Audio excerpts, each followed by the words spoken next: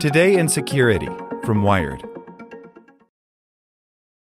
For the ones who work hard to ensure their crew can always go the extra mile, and the ones who get in early so everyone can go home on time, there's Grainger, offering professional-grade supplies backed by product experts so you can quickly and easily find what you need.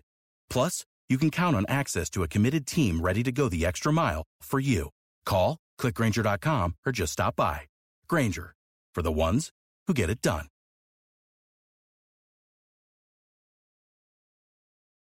Want to learn how you can make smarter decisions with your money? Well, I've got the podcast for you. I'm Sean Piles, and I host NerdWallet's Smart Money Podcast. Our show features our team of nerds, personal finance experts in credit cards, banking, investing, and more. And they'll help you make the most of your money while cutting through the clutter and misinformation in today's world of personal finance. You'll get clarity on strategies to help you build your wealth, invest wisely, shop for financial products, and plan for major life events. Listen to NerdWallet's Smart Money Podcast wherever you get your podcasts.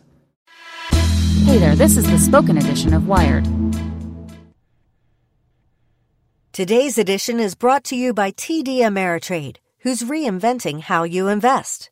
Whether you want to place a trade on Facebook Messenger or get market news from your smart speaker, TD Ameritrade's technology is designed to bring the market to you. See what's new at tdameritrade.com/innovation.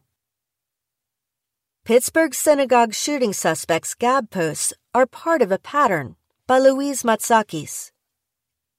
11 people were killed and 6 others, including 4 police officers, injured Saturday when a gunman opened fire during a baby naming ceremony at the Tree of Life congregation, a synagogue in Pittsburgh.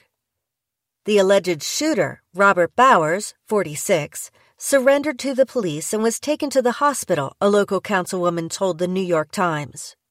Bowers, who has been linked to an account on the social media site Gab that shared anti-Semitic messages, is expected to face hate crime charges.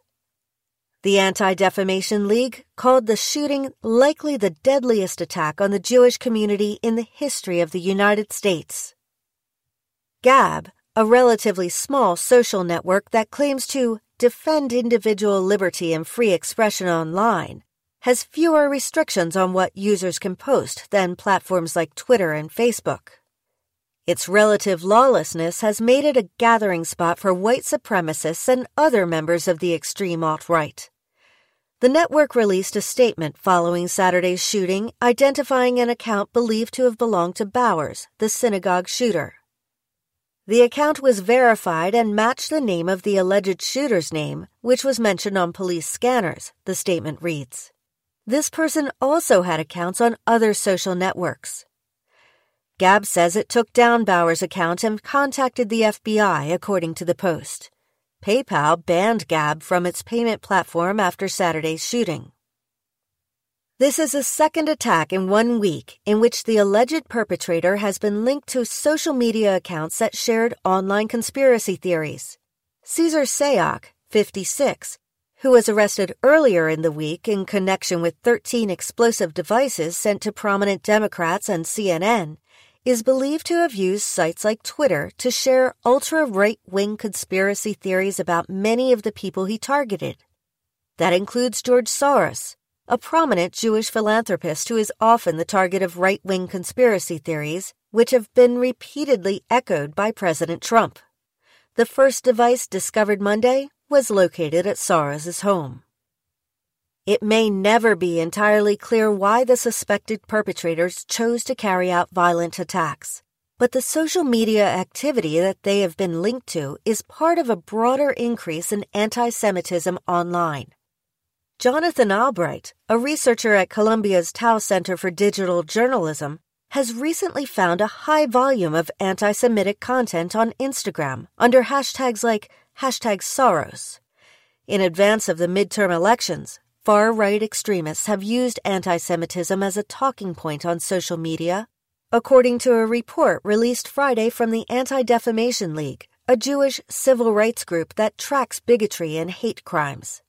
The ADL's researchers interviewed 5 Jewish Americans who are involved in politics and analyzed more than 7.5 million tweets sent between August 31st to September 17th of this year.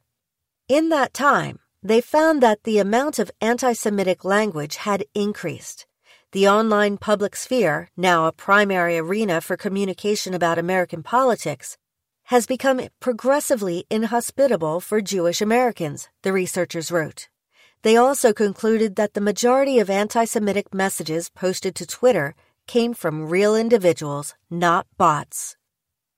Anti-Jewish sentiment is also on the rise in seedier online locales, including Gab and the message board 4chan, both of which are already known to house hate speech and far-right conspiracy theories. The use of the term Jew and a slur for Jewish people dramatically increased on Gab and 4chan's politically incorrect message board following political events like the 2016 presidential election, President Trump's inauguration, and the 2017 white supremacist rally in Charlottesville, Virginia, according to a study conducted by the nonprofit Network Contagion Research Institute that has yet to be peer-reviewed. Anti-Semitism is also on the rise in the real world, too. Instances of anti-Semitic harassment, vandalism, and assault increased 57% from 2016 to 2017, according to an Anti-Defamation League report released earlier this year. It's the largest single-year jump the ADL has recorded since it began collecting data in the 1970s. In its most recently released survey, the FBI found that there was an almost 5% rise in hate crimes in 2016, and that of the roughly 20% of hate crimes that were religiously motivated, more than half were targeted against Jews. From 2014 to 2015, the FBI recorded a 10% rise in hate crimes. It's impossible at this point to directly correlate Sayok and Bauer's online postings to any subsequent violent attacks. But taken in tandem, the combination is troubling. Digital communities provide a fertile breeding ground for hate to fester and organize. It wouldn't be the first time these online ecosystems spilled that hate into real-world violence.